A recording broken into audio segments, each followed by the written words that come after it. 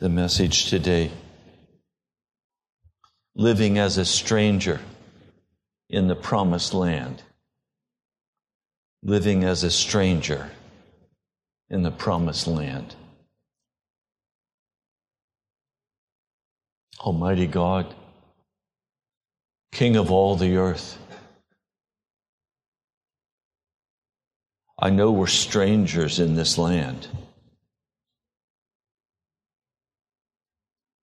This is not our home. Lord, would you come today and open for us the place of comfort as we walk through this land. Lord, thank you. I pray in your name. Amen. It's been some time since I've had any sense of home. When Jan died, I lost a little bit of home that I had. We would always say to one another, home is where the heart is. So wherever we are, we're at home. We moved physically during the years of our marriage some 45 times. Home was not where we were geographically. Home was where our heart was. When I think of home, I think of mac and cheese. I think of apple pie. I think of the aromas of the kitchen. The kitchen in my home of origin was where almost all the family activity took place. That's where we gathered on Saturday night to play dominoes. It's where we would have the Medveys over and we would all play dominoes. The kitchen was where we gathered to eat the mac and cheese. It's where the hot chocolate was served, always with marshmallows. Somehow food was so much associated with home, I can't separate home and food. They just seem to fit together like salt and eggs. Home is a comfort place. Home is where love is expressed.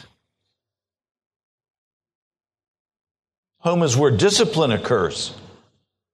My grandma always made rugs out of cloth that she would tear up from old clothing and wind it into a large ball. And then she would sit and hook the rugs. And of course, being boys, we like to get that ball and play catch with it. In the living room, twice I missed it when they threw it to me, and it went through the front window. And then all the rest of that day, with terror in my heart, I knew I had to face Dad. And I knew what he would do. And then I knew he would take me down to the store where we could buy panes of glass. And then he would have me help him take out the old shreds of glass, replace it, and putty it. It was a place of discipline and learning. That's part of what made home so wonderful, because there were boundaries there. There were certain things you were not to do, and if you did, there was a consequence. And for a young person, a child, it's boundaries that makes home safe. Home has so many emotional connections to our hearts. And then a couple gets married, and they're astonished that home just automatically doesn't happen. And they have children, and they're astonished that the home is in confusion. and there's no comfort. And you say, what's wrong? Well, there's nobody there to make home safe. That's Dad's job. That's Mom's job. And some of you have no practice being mom and dad, and then suddenly you have children like Zach and Rochelle. How do we make home? I want to go fishing. I want to go do this. No, home is the center. One of the wonderful things that happens to a couple when they get married is that they're not single anymore. And sometimes when a person gets married, they feel like they were kidnapped because they lost their freedom. I mean, I'm a single man now. I can sleep in if I choose. No kids are going to come and bounce on me. I can eat or not eat. I can go wherever I need to go. And I don't talk to anybody about whether I'm going to go there. But as soon as I'm married, I have family. And I have home. My house that I live in is not my home. I'm there alone. Home is where your heart is. I don't like living alone. Somehow, things seem to be worthwhile when you're doing it for another person. And when they're smiling and saying thank you. When I sit down to a meal that I cook, nobody says thank you. So I usually don't sit at the table to eat. I usually get my Bible and go sit in my study and eat while I read the Scripture. Nobody to talk to. So home has so many conflicting issues around it. Some of them very painful. Others of them very joyful. But home is something we deliberately choose to create. Home doesn't just happen by accident. Home, the very center of it, is caring about another person and choosing to create something for them. And in the process of creating something for them, we create it for ourselves as well. Many times I've gone over to David and Catherine's and walked into the kitchen. And what do I see? I see Mom with her rag. Wiping. I think sometimes half of her life is wiping and doing dishes. She reminds me of my grandma. That's what Grandma did with us for many years, living with us. She was always wiping and cleaning and making apple pies. You know,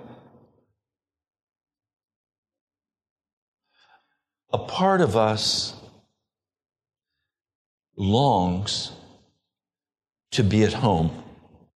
That's why songs like I'll Be Home for Christmas always trigger a great emotional response. It's as though I'm away somewhere all year, but I'm going to get home for Christmas. And Mom's going to be there, and Dad's going to be there, and the family's going to be there, and brother and sister, and we're going to be together. Now, it's never as nice as we imagine it to be, because inevitably a fight will break out. Some disagreement. That's part of being family. I look in the Scriptures at being at home, and I find something that's very disturbing to my heart. And that is that we're not at home here.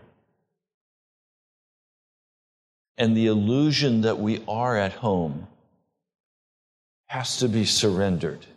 A Christian is called on a journey. Now, the motel you stop in for the night may be very comfortable, it may be very nice. But never have I been traveling, stayed at a wonderful hotel, and said in the morning, this hotel is so fine, I think I'm just going to live here. No, we don't say that. The next morning we say, this was a wonderful accommodation if we didn't have a room beside the train tracks. We say, this was wonderful accommodation. But the next morning we want to get on the road early. My dad, he always wanted to be on the road before the sun came up. So I can remember many times being carried out to the car in my pajamas because it was still dark. But Dad had to be on the road before the sun came up. Didn't matter where we were going. We have these strange ways about us on this journey. And now we journey toward heaven. And some of you are always up before daylight. And some of you like to sleep in. But you're just staying in a motel. It's a temporary place. We're on a journey. And the journey is determined by where God is moving. Now, there are some people who live their whole lives even calling themselves Christians, who have never walked in the footsteps of God, who have no clue what God is doing, and have no understanding of the journey. Instead, their mac and cheese is Jesus. He's a comfort food for them as they're on their life agenda. So a person will have their favorite grocery store and their favorite workout place and their favorite Jesus, and their life centers around what they've created for themselves in their little place of respite, their home on earth. I'm not interested in that kind of a place. I want to know, where is God? For many years now, the central focus of my attention has been to know, where is God? What's His agenda? What are the steps He's making? And can I walk with Him in what He's doing, not in what I'm doing? Many Christians pray and say, Lord, would you go with me today? I don't want the Lord to come with me today. I want to go with the Lord. Dramatic difference between the two. We can carry Jesus along with us in our pocket like a little rabbit's foot that we rub and say our little prayers and shoot them toward heaven, asking Jesus to do this and do that for us. Jesus is not a Santa Claus. He's not a rabbit's foot for good luck. Jesus is moving in our culture today. Do you know where He's moving? And are you conscious of wanting to walk with Him in what He's doing versus wanting Him to be your comfort food as you're on your journey, doing what you want to do? If you want to know where Jesus is today, if you want to know where His footsteps can be plainly seen, where you can catch sight of Him as He walks on this journey, then you have to go back and understand where He started from and where He's going. If you know the road He's going to walk, He's much easier to find. If you just go out searching for Him, you'll likely never catch sight of Him. No, you have to know where He started and where He's going to end up so that you can triangulate the ley line along which He is moving, so that if you want to walk with Him, you know where you have to walk. For the first 2,000 years of Earth's history, we do not know where God walked. It seemed as though he was very distant from the earth for 2,000 years. At the end of that 2,000 years, there seems to be one family, one man, that understands where God walks. And God talks to him. And his name was Noah. During these 2,000 years, men lived to be 800 and 900 years of age. And so during these years, men develop such wickedness of heart and build great things. For example, the Sphinx in Egypt, built during this first 2,000 years. And if you look carefully at the temple built likewise right beside the Sphinx, it's very clear that even today, with the finest engineering and the finest equipment, we could not build the Sphinx and the temple. We have no technological ability to create these. The stones are too close together. They are too heavy. We could not even get equipment in to build it. It's obvious that giant creatures built this thing. And if you look at the Sphinx closely, you will see all of the water lines that have impacted the Sphinx during the flood. And later, as the water slowly drained away. After the flood, there were two great centers that were established. One was once more in Egypt, and the other was in Mesopotamia. We know it as Ur of the Chaldees. During Abraham's childhood in Ur of the Chaldees, there were no Chaldees. It would not be so for another 900 years. It was just known as Ur. It was a very sophisticated city. Some have said they even had running water in the bathrooms. Not only did they have running water to wash away, but they also had a channel so that as they sat in their bathroom, they could take their sandals off and put their feet in that cool running water.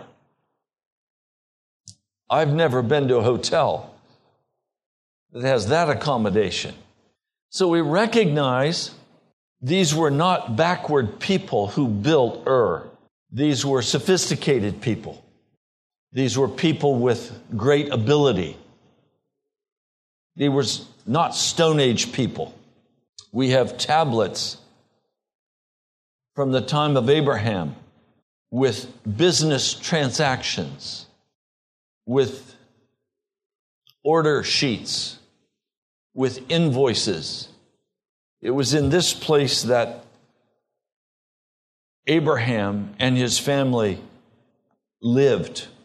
So you have God not speaking, not knowing where he's moving until he comes and speaks to Noah. So you have to triangulate from Noah forward. And of course, you immediately come to Abraham. Now, Abraham and Noah were not contemporaries. Years passed, and God began to speak to Abraham and call him out. By faith, this is Hebrews 11, verse 8. By faith, Abraham obeyed, being called to go out to a place which he was about to receive for an inheritance, and he went out not knowing where he was going. Abraham was not called to go to a land flowing with milk and honey. He was not called to go to a land of prosperity. From Abraham's perspective, he was leaving behind the very luxurious city of Ur. He was taking his family out of that culture. He was being called out. If you want to know where the footsteps of God are moving in your life, know that He is moving in calling you out to a promised land. So if you want to hear from God, the first place you have to begin listening is, where does God want me to go? Because God will always call us out of the world.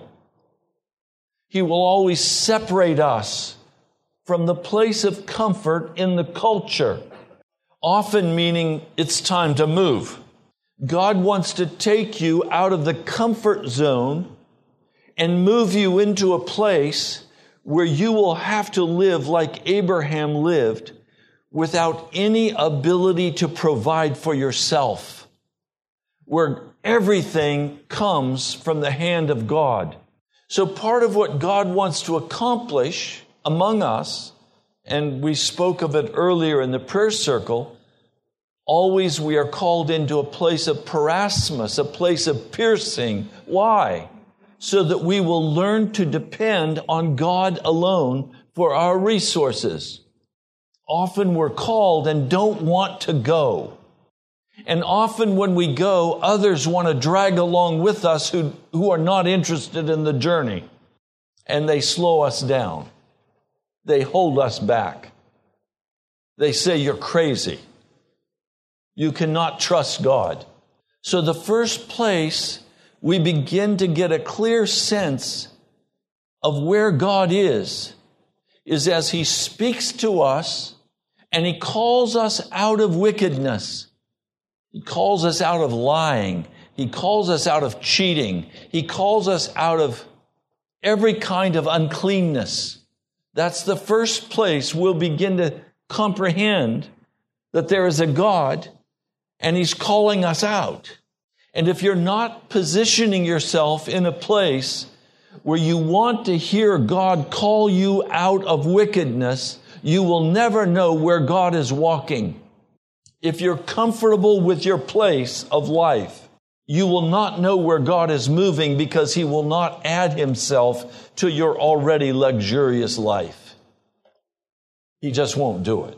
The sure sign that we're beginning to understand where God walks is when we understand He's called us to plead with Him to open the gates of righteousness in our life.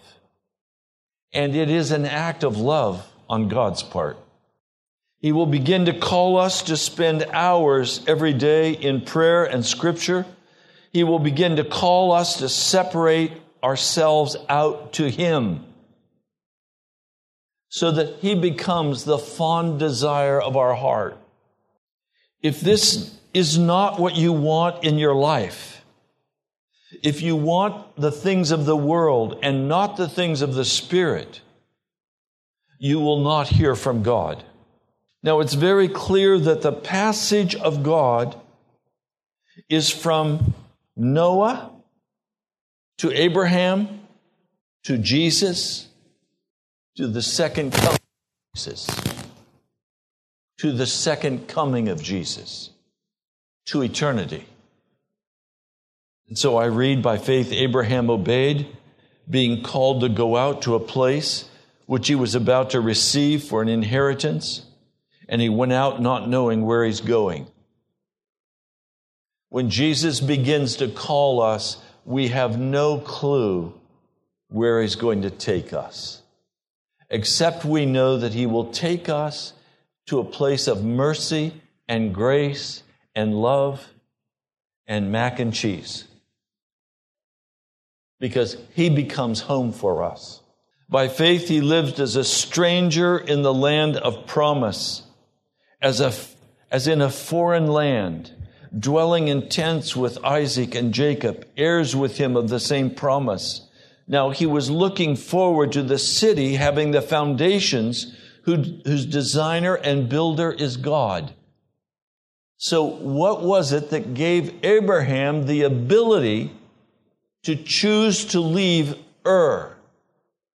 It was only one thing. He had a rhema word from God about the celestial city. He had a rhema word from God that revealed to him the glories of this city of God that had a foundation. Now, I'm going to go home after this service, and I'm going to go into a house, and I'm not even going to think twice about the fact that this house has a solid foundation under it. But believe me, if I left here and went out to the woods and was in a tent, a foundation would be very, very dear to my heart. Especially when it starts to rain and I haven't dug a ditch around my tent and the rain begins to flood in. There's nothing in the world that will make you want a foundation more than a wet bed. I've been there. When I started camping originally, I'd say it's not going to rain, and inevitably it would, and my bed would get wet. This living without a foundation, that's what God has called us to. Us to journey with Him, looking forward to a city that has a foundation. And what moves me forward is the certainty that that city is my home. Pilgrim's Progress. Where is Christian headed? He's not just headed aimlessly on a narrow path. He's headed on a narrow and straight path that will finally bring him to the celestial city. There is a destination toward which he's traveling. And on his journey, he has opportunity to meet others who are also on this journey. And some of those who claim to be on the journey find it too rigorous because they have no vision of the celestial city, and so they drop off when things get tough. And things always will get tough on the journey. By faith, verse 8, Abraham obeyed, being called to go out to a place which he was about to receive for an inheritance, and he went out not knowing where he was going. By faith, he lived as a stranger in the land of promise. Now, this is the difficult part, because everything about the Christian life is based on promise. But many of those promises are not fulfilled for us. The promise is there. The promise of the celestial city is there. But I've not yet seen the celestial city. But I'm still on the narrow path because the promise is there. And so with the promise in my heart, it does not remove from me the fact that I am just a pilgrim on this journey. So it's very clear that I have to have a mindset that says I am a pilgrim on a journey. I frankly don't like to be a pilgrim on a journey. I want to be home. But all my life, I've been on that journey. And my heart longs for the heavenly city. I wish tonight that we could all meet at one of the gates of the New Jerusalem and sing the song of Moses and the Lamb and talk about the journey. We're going to have a lot of fun talking about the journey. You know, every opportunity I get, I want to talk about blue water sailing. I love to blue water sail. But when I finish a journey through the ocean and I get to shore, if you ask me, do you want to turn around tonight and head back? I'd say, are you kidding me? I want this solid earth under my feet. I've spent enough night watches in disorganized sea, struggling, having flying fish slap me in the face through the hours of the night. No, there's nothing romantic about blue water sailing in the middle of the night when you have 10-foot seas that are not organized. But somehow, a few weeks after that experience, that part seems to fade away, and you eagerly talk about your trip and all the excitement of the trip and you're ready to go again. Well, I'm not going to ever be ready to go again on this journey through earth. I'm eager to arrive safely in heaven, but we're going to have many conversations with others who have also made the transit. Others like Noah. I want to hear from Noah if he was able to sleep with the raucous sounds of the elephant trumpeting and other wild animals roaring and the stench of their manure. I wonder if he slept on the top deck, close to the open window. That's where I would have chosen. But I think when we talk with Noah, he's going to tell us of the glories of that trip and how he felt the Lord God of heaven moving that boat, that ark through the water. I want to talk to Abraham. Do you realize Abraham is an old man? He's sitting out in the heat of the day in front of his tent in a bit of shade, and he looks up and he sees God, and he recognizes Him, and he runs. Old men don't run. He runs, and he falls down on his face, and he says, Lord, could I prepare a morsel of bread for you? And in the Hebrew, the word Lord is spelled just slightly different than that which you would use for a person you respected. It is obvious he knew it was God. It was Lord God Jehovah. Come to his house. And then he did not prepare a morsel of bread. He fed the Lord God of heaven the finest calf. He fed the Lord the finest bread made of the finest wheat. He put a whole spread before him. And then he did not sit down with the Lord to eat. Now, in that culture, a woman would not sit down with the men to eat. She would serve them. Abraham took the part of his wife, and he served the two angels and the Lord God of heaven. I want to ask him what it was like to serve the Lord God of heaven a meal, and the Lord ate the beef, and I'll bet it was tender. He lived as a stranger in the land of promise, as in a foreign land, dwelling in tents with Isaac and Jacob, heirs with him of the same promise.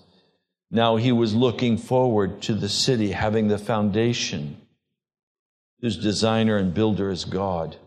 If you want to know where the footsteps of God are, the footsteps of God are always there dealing with sin. The footsteps of God are always there bringing to us the gift of righteousness. If your heart hungers for the gates of righteousness to be opened, the presence of God will be with you. If you recognize that you're on a journey and you are simply following the direction of the Lord, He will walk with you and you will know Him and He will come and fellowship with you. If you are simply making your transit through this earth's history and you are not concerned about righteousness, you will never see God and He will not walk with you. And you will be left to your own device to do the best you can do, to grab what you can grab, to live whatever lifestyle you choose to live. But you will not know the living God of heaven, and He will not come and eat with you. By faith, even Sarah herself received strength to conceive seed. She even gave birth after the time of normal age because she considered the one having promised as faithful. she considered the Lord God as one who would walk with them and do what He promised He would do for them.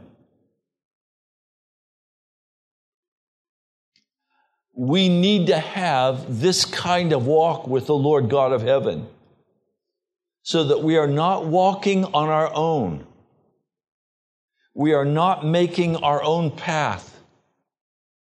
We are entirely given over to Jesus for righteousness. And everything we do measured against the Word of God, is this pleasing to the Lord God of heaven, or is this offensive to the Lord God? This morning as I was leaving the house, the counter in my bathroom was somewhat messed up. I just had time to get where I needed to be. You know what I did? I stopped. I set the counter right. Why? Because the angels of God transit through my house. And I don't want them to see anything that would cause them to feel like I was not appreciative of Jesus and what He's given to me. And so there's order in my house because it's not my house. The Lord God of heaven walks through that house. And so I want things to be ready for the person I love to walk through my place. It's where He meets me. It's where we talk together. It's where the prayer closet is. Now, would He be offended if things were out of place? Maybe not. But I'd be ashamed to have Him see it. So, I wouldn't want you to walk into my house and see a mess. It's amazing. Sometimes when I visit folks' house, they'll race around before they answer the door. Pastor's at the door.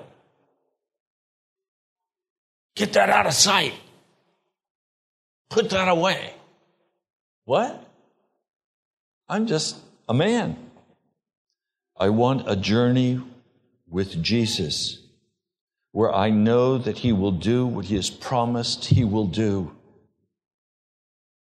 And so from one man, and him as good as being dead, descendants were born, and these were in numbers as the stars of heaven, even innumerable as the sand along the shore of the sea. I want my descendants to be as numerous as Abraham's descendants. For the Lord has promised He will bring revival at the National Prayer Chapel. And so I want to walk with Jesus in such a way that He will raise up men and women, that He will do all that is necessary to bring righteousness to this body, that we as a congregation can stand by faith that God will do something amongst us and in us that will allow Him to pour His Spirit out to save many souls. You see, when you walk in the line with Jesus, He opens the door of righteousness and He brings forth the blessing of prosperity. Prosperity for His kingdom. He brings the fruit of righteousness and He brings the fruit of souls. I walk in every way possible in accord with Jesus because He has planted in my heart the same goal that He has for His own heart. and that is the salvation of men and women. He shaped my heart after His for the salvation of the lost. Has He shaped your heart that way also? Where concern and compassion rises up in your heart for family members who are not walking with Jesus. Where He causes you to lay before Him in the prayer closet and weep for members of your family who do not know Jesus or who are walking in rebellion against Him. So from one man, and him as good as dead, descendants were born, and these were in number as the stars of heaven, even innumerable as the sand along the shore of the sea.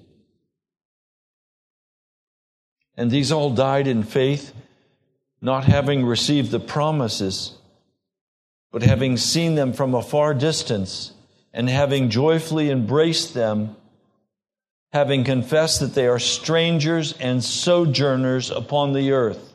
Now, the ones saying such things make it clear that they are seeking after a homeland. In fact,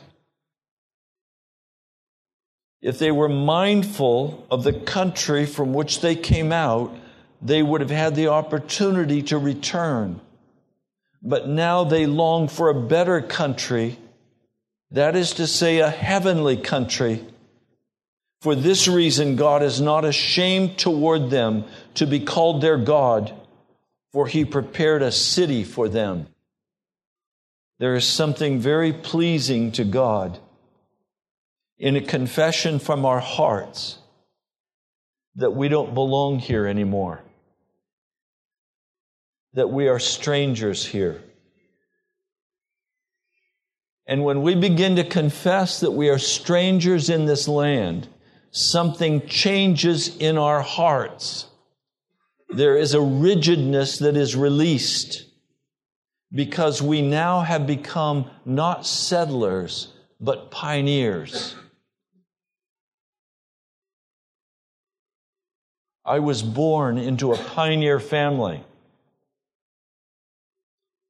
My father's father was brought to America as a child, and they homesteaded in Iowa. And then when my father was born, they wanted a ranch. And they heard that property was available on the Colorado-New Mexico border. And so they sold all of their furniture except their stove. They loaded the stove on a wagon, and their clothing, and their utensils for eating. And by wagon, they made their way from Iowa to New Mexico. They were pioneer people. When they got there, they set the stove in place, and then they built a house around it. And they built it out of sod with a dirt floor. And my dad would often laugh and say, "Ray, our dirt floor was the cleanest floor I've ever had in my life." He said, Mom would sweep it morning and night. She threw water on it. She packed it down. She smoothed it out until it was like iron. They built an L-shaped house with a patio in front and a porch they could sit on. It was the Greenlee Ranch. On my mother's side, Grandpa's father immigrated from Germany. Strauss was their name. They were pilgrims. And then they became settlers. And their whole frame of thinking changed. I cannot afford to be a settler. I'm a pilgrim. I'm not going to settle until I reach the celestial city. Heaven is my home. This earth is not my home. America I love, but America is not my home. Heaven is my home. I'm not going to stop on the journey and try to move into some motel and say, now this is my home. No, a pioneer doesn't stop until they reach the promised land. I will not stop until I reach the celestial city. That's my mindset. I recognize that this congregation is just camping in the All Saints Anglican Church. Would it be nice to have our own building? Yes and no. Because it's so easy when you get your own building to become settlers. No, I've drawn a line from Noah to the celestial city. And I know along that ley line of righteousness, of holiness, of redemption, that's where we find Jesus. That's where He meets with us and talks with us. He's a traveler. He's a pioneer. Jesus is not a settler. He left heaven to come and win our hearts.